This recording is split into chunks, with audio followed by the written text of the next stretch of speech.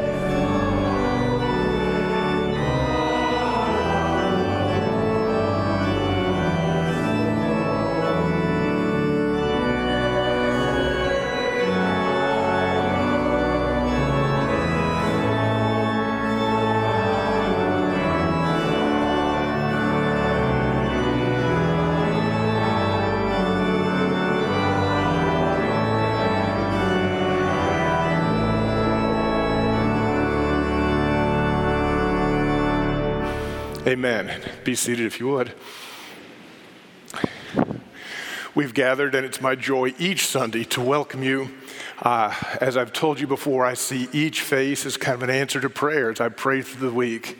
Father, lead me and guide me, but bring the people that you particularly want to minister to. So it's good that you're an answer to prayer.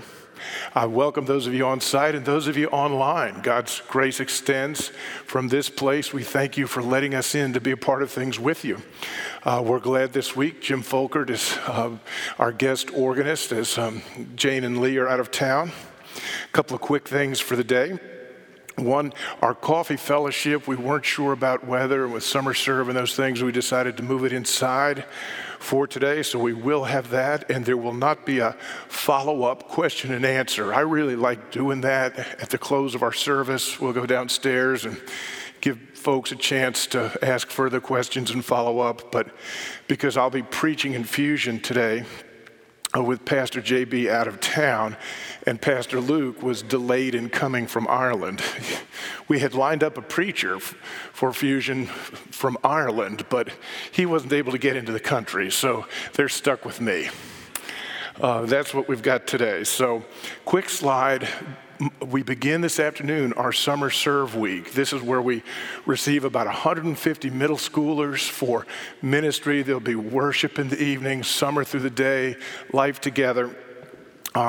That's going to get underway. I'm very thankful for the number of celebration folks that are going to be a part of helping make that possible. Prayer, food, preparation, cleaning, all these kind of things. I'm told by Mary DeWitt that we still have need for juice boxes and baked goods. And I think probably the best way, if you're going to bake cookies, say Tuesday or Wednesday, and need to get those there, just drop them off in my office, okay? I'll make sure that they get eaten. Finally, Connect card. If you're with us and would like to get the email newsletter that we send out Thursday nights at 7, or have me make a call, just put the word Connect on that and text to that number, and we'll send you a form that you can fill out. We're glad to include people in that way. The Heidelberg Catechism, the statement of faith that we in the Christian Reformed Church hold as one of our guidelines for what the Scripture teaches, includes question number 19. Let's read responsively. I'll begin with a question. How do you come to know this, namely, that Jesus Christ is the one mediator? The Holy Gospel tells me God began to reveal the gospel already in paradise. Later, God proclaimed it by the holy patriarchs and prophets, and he foreshadowed it by the sacrifices and other ceremonies of the law. And finally, God fulfilled it through his own beloved Son. I love how that question and answer brings together this truth that every story whispers his name. From paradise to the patriarchs to the prophets, all are pointing to something bigger than them. They're pointing to Jesus, the hallmark of the gospel. That's what the Bible is about, first to last. It's not about what behavior is expected of you in order to please God. It's about how God is at work to rescue you and I. Great message of the gospel. Hymn number 754, Lord, speak to me that I may speak. Let us stand and sing to the Lord.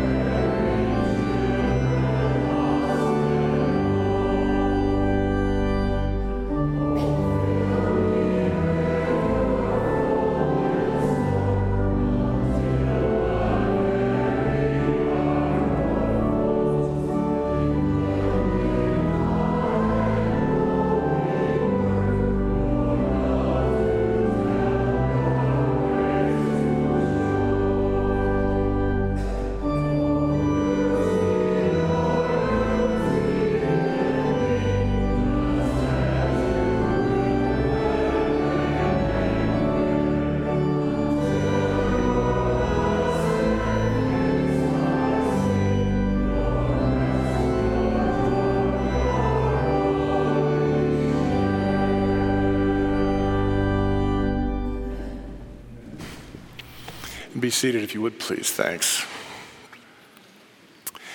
I love the closing verse that we sang. Oh, use me, Lord, use even me. Part of the good news of the gospel is that God wants to use you in the work of his kingdom. I can say that without any sense of who you might be. Now, I'm glad to get to know you. We'll dig in. We'll help serve that. But the truth is that because of who God is, He is the one who gives gifts to equip you to serve, and serve to glorify God and to benefit others. So based solely on God and who he is, I can sing that closing stanza, "Oh, use me, Lord, use even me, just as you will, and when and where." It's in that being used, finding our gift, investing it in service for the kingdom, that God makes himself known to us in new and deeper ways. Part of discipleship, part of growing in Christ, part of what God has called me to serve in your lives is to help you discover where he's at work and how he wants to use you to his glory and to the benefit of others. Let's turn to the Father and pray, shall we? Oh Lord our God, we give you thanks that you have called us and not left us alone. You have given us your Holy Spirit, a work of your grace, and your Holy Spirit binds us together in local expressions of your body. Thank you that in your kindness you will make us one. Give us hearts that turn to you and find in you our fullness to give to others. Thank you for Heart Awake, Father, and we pray for this upcoming Summer Serve Week. We thank you that we have an opportunity to invest into the lives of middle schoolers, and we know it'll take a variety of forms how we do that. We pray for the preaching, for the worship, for the small group Bible studies, for the service in our community, for the fun and relationship and food. We even pray there'd be some sleep this week, Lord, particularly for our leaders. Give them grace. Thank you that you've called us to let the world know the goodness of Jesus. We pray for Watershed and for Pastor Aaron as they minister there at the Anchor this morning, and for Fusion, where I'll be preaching.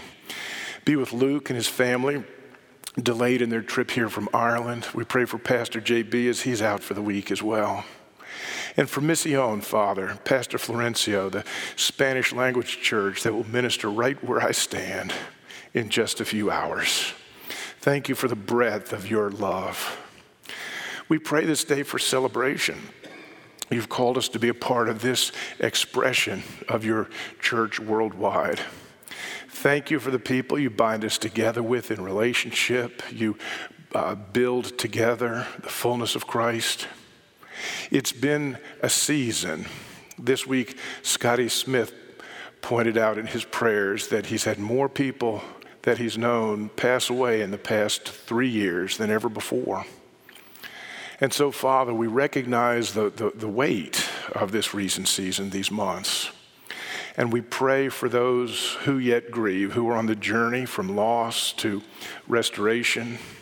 Take a moment, if you would, and pray for those in your circle of relationships who grieve and mourn. We join them through your prayers.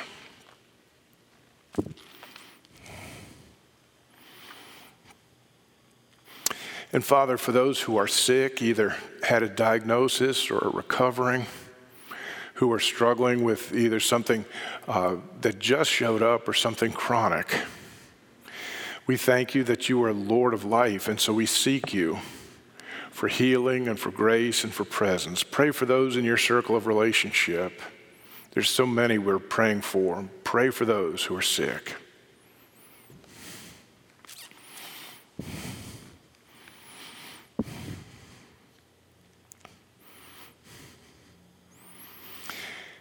And Father, we pray that you would purify our hearts.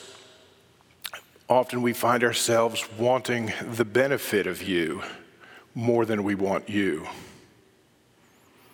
Help us to find our rest in you and to realize that normal may not come back, but Jesus will come back, and that's our hope. You teach us to pray, Father, for those in authority over us. This week in our cycle, we pray for the state of Michigan and for state government and for the services and direction they provide. We pray by name for Governor Gretchen Whitmer and Attorney General Dana Nessel and Secretary of State Jocelyn Benson. We pray for those who serve in the House, Mary Whitford, Jim Lilly, and Bradley Slom, and for State Senator Roger Victory. We ask, Father, that you would continue to establish the rule of law, that there'd be a justice for all, that there might be shalom and opportunity for all. Make us faithful citizens who begin by praying and then involve to your glory. Guide us in these upcoming months to an election. Father, we look at the world and we see the brokenness, the pressure financially as we go grocery shopping, to the distant war in Ukraine, the invasion by Russia, and all the implications of this brokenness in between. We see deaths and starvation, tensions and conflicts. We thank you that in your word you teach us where to find grace to respond, and it's from the cross. Paul would write in Ephesians chapter 4, be kind to one another, tender-hearted, forgiving one another, as God in Christ forgave you. Father, I pray that your Spirit would be at work to make us kind, tender-hearted, and forgiving. No matter the circumstances, story, or details, Scotty wrote this week, it is your grace, not a sort of blow for blow, get even, fight back attitude that is to fuel and shape our relational style. As you relate to us in Jesus, so we are able to seek to relate to others, both when it's easy and natural with those we love, as well as when it is really hard to do with those with whom we're cross. Help us in this and forgive us, Lord. Forgive us for the moments, for the hours, even for the days when we settle into repaying indifference for indifference, when we respond to stubbornness with our own stubbornness, when we're cool and distant because someone has been cool and distant to us, when we exchange snarky for snarky or petty for petty. Father, we confess all of this is nothing more than childish, passive-aggressive revenge. By the power of your Holy Spirit, keep us so aware of your kindness towards us, our union with Jesus, and the riches of your grace that it will be difficult to stay aggravated or resentful very long. Work in us the spiritual fruit of kindness, tenderheartedness, and being forgiven. Father, do that work. Till up the soil of our hearts as we pray, and hear us as we pray together with one voice, the Lord that Jesus taught to his people, saying, Our Father in heaven, hallowed be your name. Your kingdom come, your will be done on earth as it is in heaven. Give us this day our daily bread, and forgive us our debts as we forgive our debtors. Lead us not into temptation, but deliver us from evil. For thine is the kingdom, the power, and the glory forever. Amen and amen. Before I turn to the word, I can't believe I forgot this. I've got notes all over here. But this evening, Mary Lynn and I will begin a small group, 5 conversations in just 3 weeks. We'll be using the material Grace and Truth 1.0, 5 conversations every thoughtful Christian should have about faith, sexuality, and gender. It takes a little preparation, and in that context, we have a conversation and Bible study, a safe place to kind of wrestle through some of the questions we face day by day. There's still a little bit of room. It starts tonight. If you're interested, let me know, and we'll work out the details. We're preaching through the book of Proverbs these weeks through the summer, and the goal is to really identify wisdom for living. How do you live in a world like this and the challenges? The scripture I'll be reading from this morning takes one of the key threads through the book of Proverbs, and I'll lift out one expression of it, and then we'll dig into it. It's in Proverbs chapter 3, verses 19 through 20. Hear the word of God. By wisdom, the Lord laid the earth's foundations. By understanding, he set the heavens in place. By his knowledge, the watery depths were divided, and the clouds let drop the dew. Let's pray. O Lord, our God and Father, we thank you for your word, that through the prayerful reflection of Solomon, the great wise king, he recorded, and then you've preserved across centuries these words that we might turn to them and in trust ask you, Holy Spirit, complete your work. Take the written word and illumine it to our hearts and minds, that here in your mercy we might receive and be transformed, not after our own desires, but after Jesus, the true God and Savior. We thank you for your love.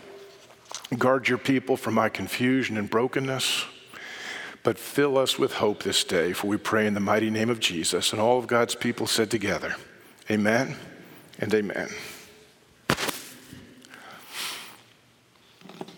There's an order to creation. That's one of the underlying thoughts to all of Proverbs, indeed to all of the scripture from Genesis to Revelation, that there's something you can vaguely see, kind of the outline of something if you look carefully at creation. And it sets this up very, very clearly through Proverbs and in what I want to focus on today. But to really understand where you see this and grasp this, I want to give you a particular perspective and let you know how I will be working. I like to think sometimes that as I engage people, I may meet a position, a process, or a posture. First of all, position. Everybody has a couple of conclusions that they work with. Sometimes they're very simple, like who will win the Super Bowl? You may think Detroit, but I'm thinking New Orleans. That's a conclusion. It's a position. In medicine, you'd call that a diagnosis. In life, we face conclusions about all sorts of government policies, don't we? Firearms, abortion. We could dig into all kind of controversial positions. But behind every position, there is a process. How did you get to that position, to that conclusion? It's the steps or the data or the arguments or maybe just the feelings we use to arrive at a conclusion. In medicine, again, I'll just work some examples here. In medicine, you would give tests. They test my blood pressure and conclude it's elevated. Process to position. In sports, I'll analyze the roster of my favorite sports team, and I'll conclude maybe next season. It's just not there. So process leads to position.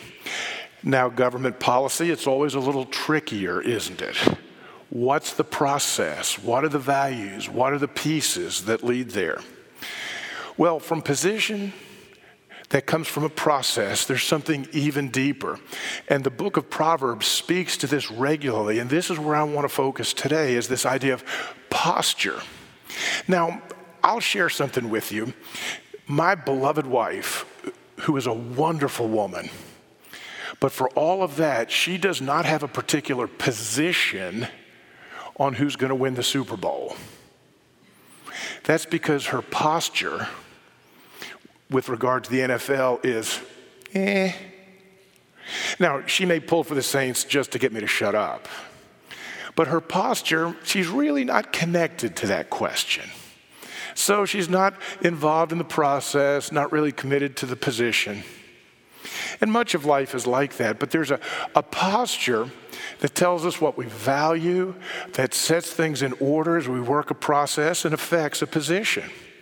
So anytime we're wrestling with an issue, medicine, you see, you've got to believe that medicine will help you in order to get tests and believe the diagnosis. If you don't trust your doctor, you're not going to get the tests or go to the position, get the diagnosis. So these things work together. This morning, I really want to concentrate a lot on posture. How do we begin? How do we look at the world? And it's a great week to do it. We couldn't have planned this any better, that this week of all weeks, they would begin to release those photographs from the Webb Space Telescope. Have you looked at any of those? They're amazing. I looked at a picture, the Carina Nebula, I believe it's pronounced. And then I realized that that was just a careful space telegraph picture of a portion of space they said was about the size of a grain of sand held out arm's length. That there's that picture multiplied by all of that. I want to tell you, that's amazing. the detail, the clarity, the depth, all that is there. Well, I want to tell you something. There's a posture that you bring to that photograph. We can come to the position that the universe is just ginormous and complex. And we might work together on the process, putting together the most advanced space telescope ever conceived. But there's a posture behind that. Is what I see in that photograph the product of a bazillion, gajillion, modillion random accidents? Or is there purpose? One posture will lead to different conclusions. A different posture, perhaps different conclusions. So this morning, if we're really going to understand this text, that by wisdom the Lord laid the earth's foundations, we're not simply talking about conclusions. We've got to go back to posture. How do you view, whether you see it through a microscope or a telescope? Is that the work of the Lord, or did it just happen? Those different postures will affect deeply what it is you do. And I want to tell you, there's basically two postures when you boil things down, two postures. The one Proverbs brings us to, the one that it's the heart of the gospel, the one that is the teaching of the scripture from beginning to end, is that the earth is the Lord's and the fullness of it. Everything in the earth, everything that we can see, telescope to microscope, is there at the intention of a particular God, the Lord, Yahweh. It's not an accident. This morning, it gets even more clear. The text says, by wisdom, the Lord laid the earth's foundations.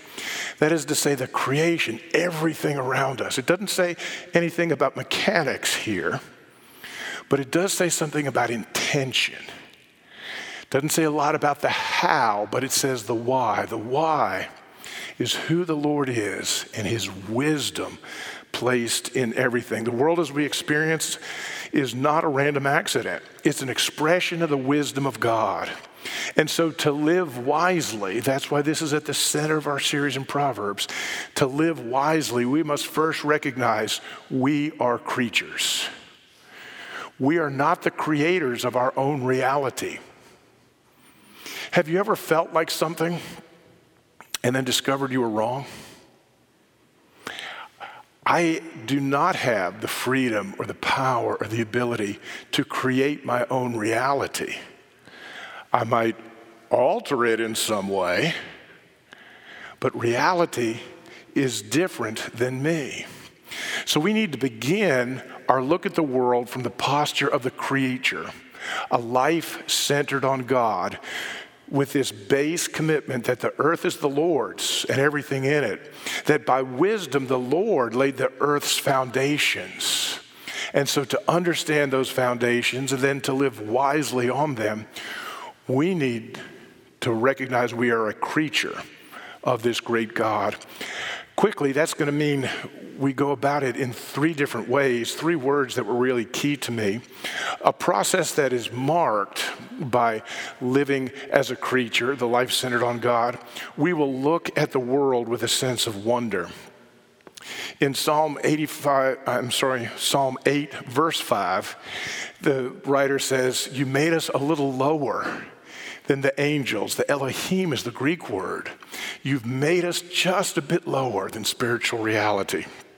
Psalm 139:14, "We are fearfully and wonderfully made, from beginning to end, the breathtaking marvels of creation." Whether you see them with a microscope or with the Webb telescope, these marvels don't contradict this sense of wonder, they multiply it. A heart that recognizes the Lord and his work sees the photographs of the Webb telescope and goes, whoa, my God is bigger than I thought. That's what this posture leads to. Scripture is even more specific with this sense of wonder. It's not just about creation and some sort of God idea, whatever makes you comfortable. Remember, the God of the Bible is not generic spirituality. The God of the Bible has a name. He has a character. There's things that he is and things that he is not. The God who revealed himself to Moses, Yahweh, as the story unfolds over time, and as he comes to us in the person of Jesus, that God and no other created the world out of his wisdom. So wonder, we should see his creation and be dazzled. He's that good. A second thing is humility. The wonder of creation, often beyond our ability to understand, is also often beyond our ability to comprehend or conceive. We may get things wrong. Have you ever had to change your mind? Oh, well, I've had to change my mind. I've had some things that I'd studied and thought were true and then discovered they don't pan out. They're not right. We may be mistaken. Even as I look to the world, I need to come at it with a humility. I know the best I know, but I may need to learn more. I may get things wrong. Finally, as we look at this world and try to discern God's wisdom, we need to have a persistence. Proverbs 25:2 writes, "It's the glory of God to conceal a matter, to make it hidden. You're not going to find it by stumbling across it. It's to search out a matter is the glory of kings." That persistence, to look, to keep looking, to study, to keep studying. There's a reality out there that does not depend on us. It depends on the Lord. We could die or disappear. This is a key thing to ponder. When I die or disappear, reality doesn't stop. See, reality doesn't depend on me. You may not want to tell that to everybody. Some people will really be disappointed by that. You see, it continues. That's because things change entirely, and they hinge entirely on God. So the posture of the creature, a life centered on God, because it's centered on the Lord as God, that's going to focus on relationships.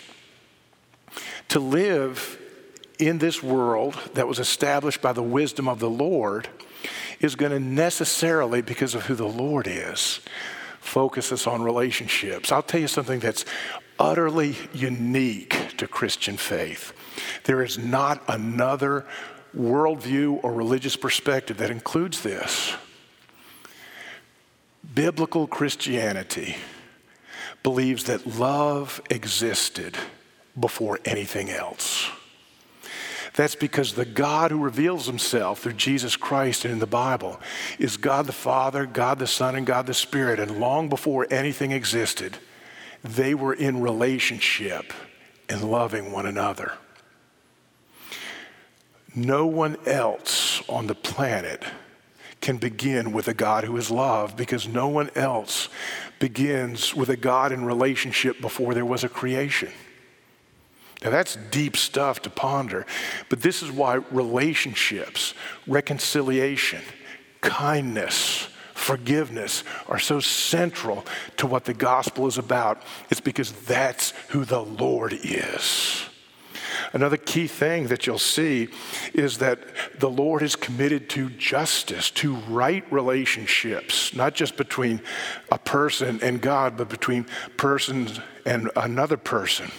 Justice, and the Lord is the definer of justice, not the king, not the citizens.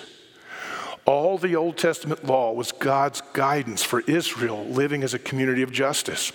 Proverbs speaks about a king himself as subject of the Lord. Proverbs 8:15, "By me kings reign and rulers issue decrees that are just." There will be no justice in the land if we look at the earth apart from a posture of the creature. Proverbs 21:1, "In the Lord's hand the king's heart is a stream of water that he channels towards all who please him." See, even when I've got concern about the person, the God who is the source of justice will work through that position. And the king will be a stream in the Lord's hands if I begin from the posture of creature. This is also why right worship of the Lord is so key all through the Scripture, all through the Old Testament, whether it's tabernacle or temple or Psalms. Worshiping the Lord rather than expressing our own hearts is what really is a key. Well, if that's the one posture, the posture of the creature, there's a second posture that we see. It's the posture of the rebel, life centered on me.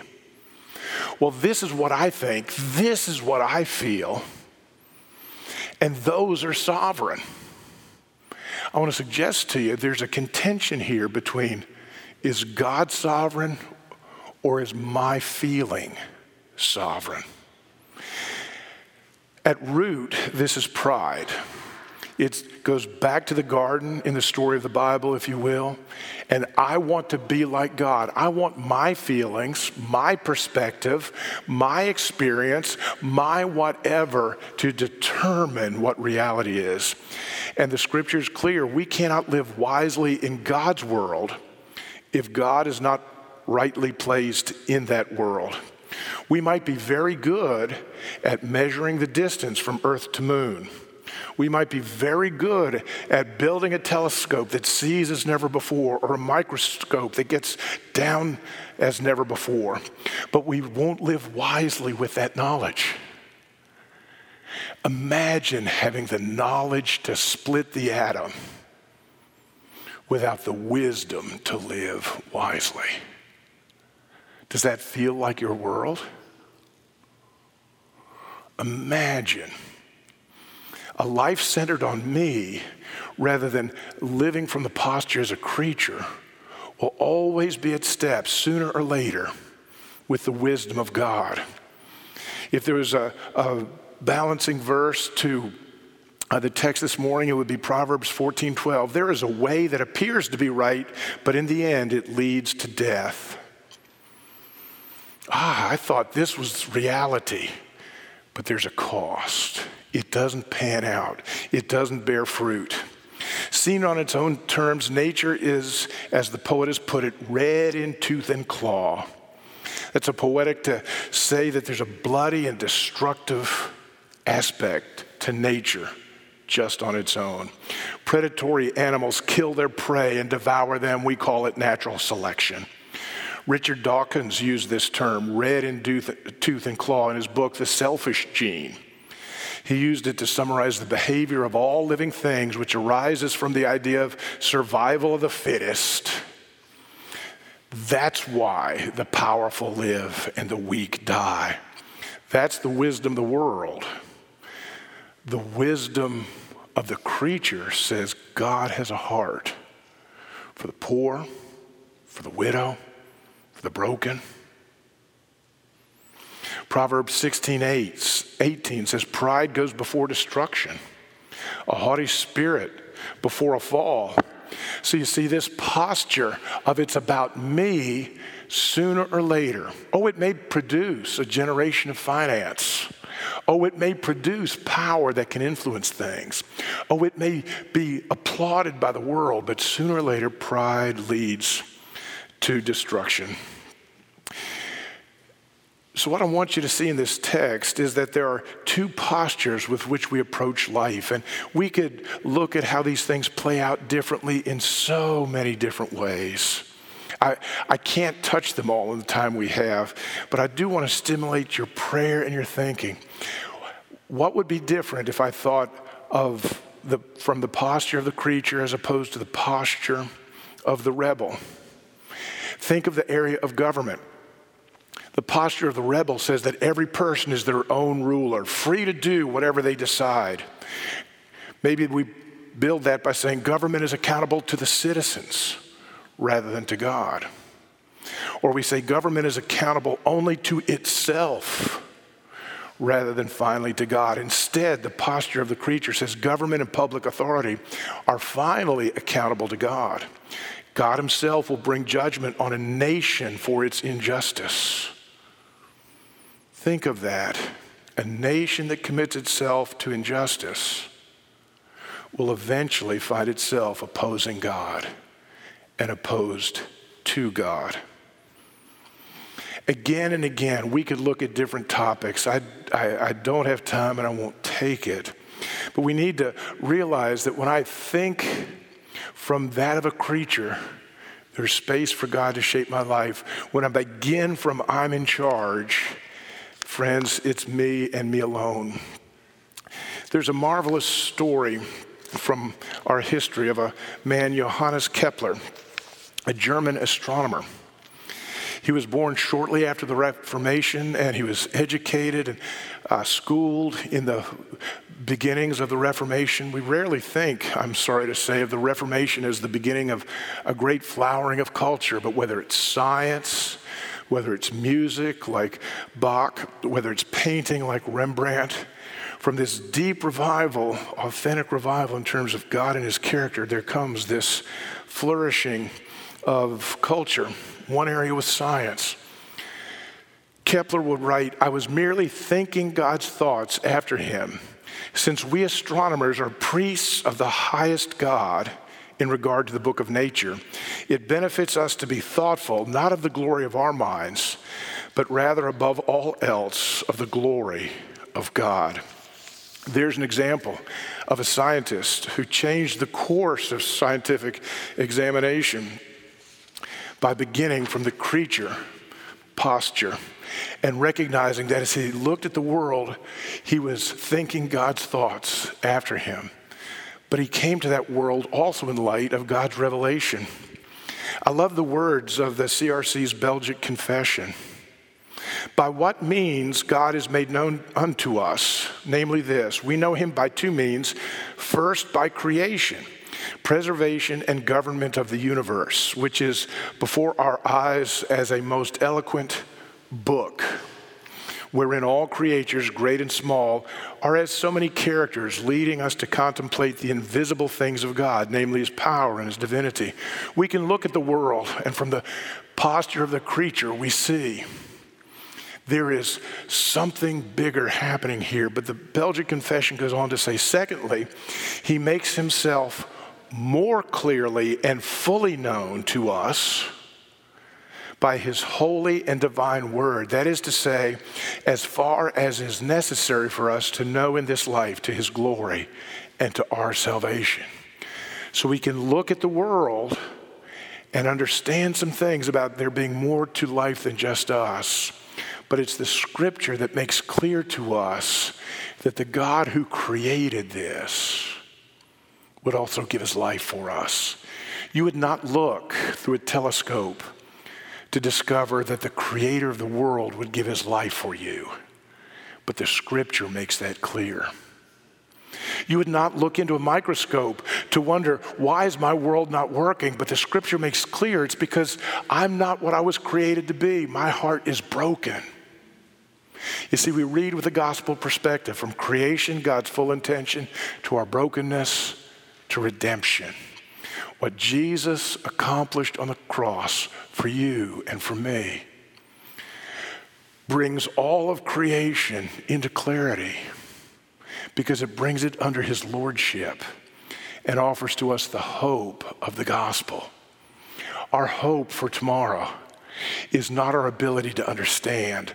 Our hope for tomorrow is that the God who made all of this would give his life to rescue us. Friends, that is the gospel. And that's where wisdom begins. Let's pray. Oh Lord, our God and Father, we give you thanks for who you are and for all that you have done. Thank you that you have loved us. When we look to the world, we're amazed by its complexity, by its vastness, by its ability. And yet we also see its brokenness. There is cancer. There is war. Thank you that it is your word illumined by your Holy Spirit. It is your scripture that makes clear to us that life is bigger than us, but it's broken. And that only as our hearts look to you, as our minds look to you, do we find the hope of the gospel in the scripture. That God the Son would lay aside his glory, take upon himself our brokenness, offer his righteousness for our unrighteousness, that we might now be more than simply creatures. Would be deeply loved, fully adopted children of the great Creator King. We thank you for your extraordinary love. We see the world through the cross, its cost, its benefit, a God of grace at work for us. We give you thanks in this moment and pray in the mighty name of Jesus, as all of God's people said together, amen.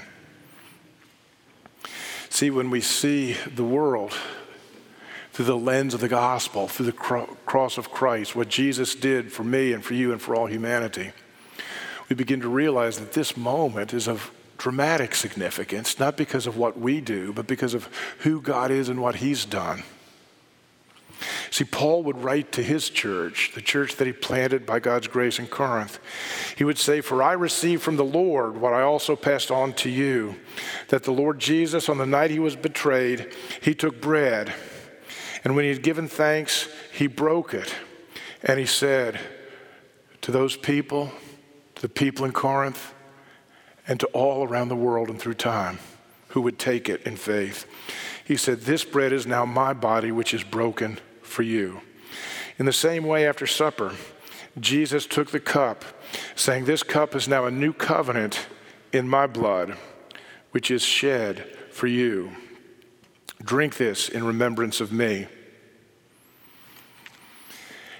Paul would go on to say that we need to search our hearts and come to this table appropriately, which means not trusting that we have been good enough to receive, but recognizing we have no hope other than Jesus. Do you see the difference? Occasionally someone will say to me, no, I've got to stop doing this sin before I can come to the communion table. I want to suggest to you that sometimes it's better to come to the table recognizing you need help with the sin you struggle with than it is to stay away. Come and receive what can only be given, but come trusting in him. So it is that God is at work in this moment. Let me pray. Father, we thank you for this holy moment, that here we meet you face to face, not because I have a magic to make of this what it's not, or we can will ourselves into being better or thinking something, but because you've given to us a promise in your word. I ask now, Father, that by the promise of your word and the work of your Holy Spirit, you would meet us as you have promised to, shape our hearts. This is our spiritual food. It's no less real for being spirit. Fill us with a hope to receive. Be at work in your people.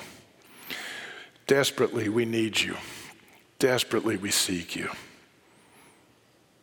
Joyously we receive. In Jesus' name we pray. Amen and amen. In a moment, we'll have servers here to each side, and I'll ask you to come down the center aisle.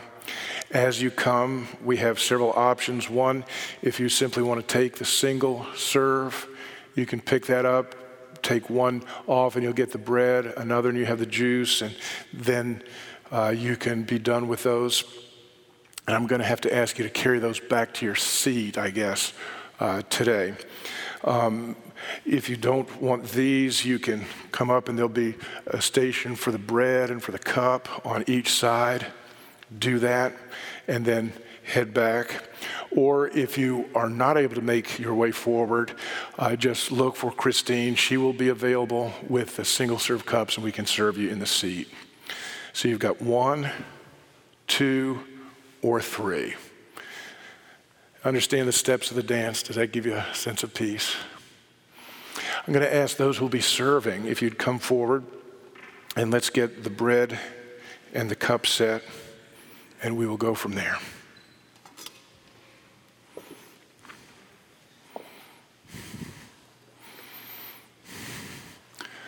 Okay, and I'll give you that. Okay, yeah.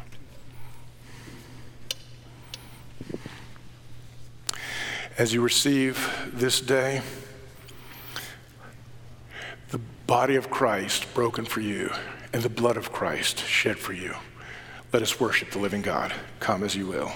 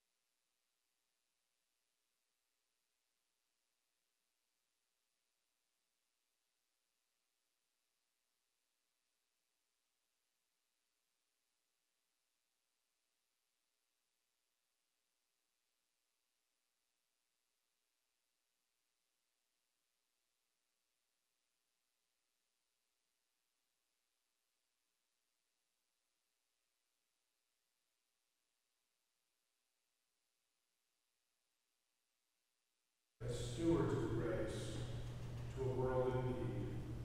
Fill us with hope this day. We pray in Jesus' marvelous and mighty name. Amen. Amen. Through the history of the church, one of the names that we use for this moment in the life of our worship, we'll say Lord's Supper, we'll say communion. We will call it the Eucharist, from the Greek word thankfulness, giving thanks. So let's stand and sing to God's glory. Now thank we all our God. Hymn number 543.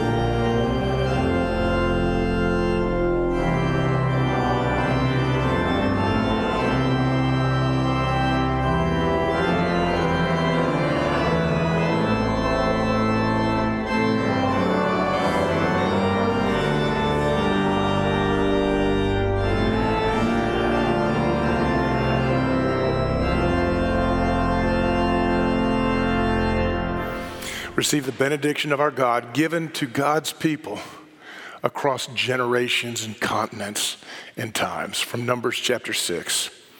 May the Lord bless you and keep you. The Lord make his face shine on you and be gracious to you. May the Lord turn his face toward you and give you peace. Amen.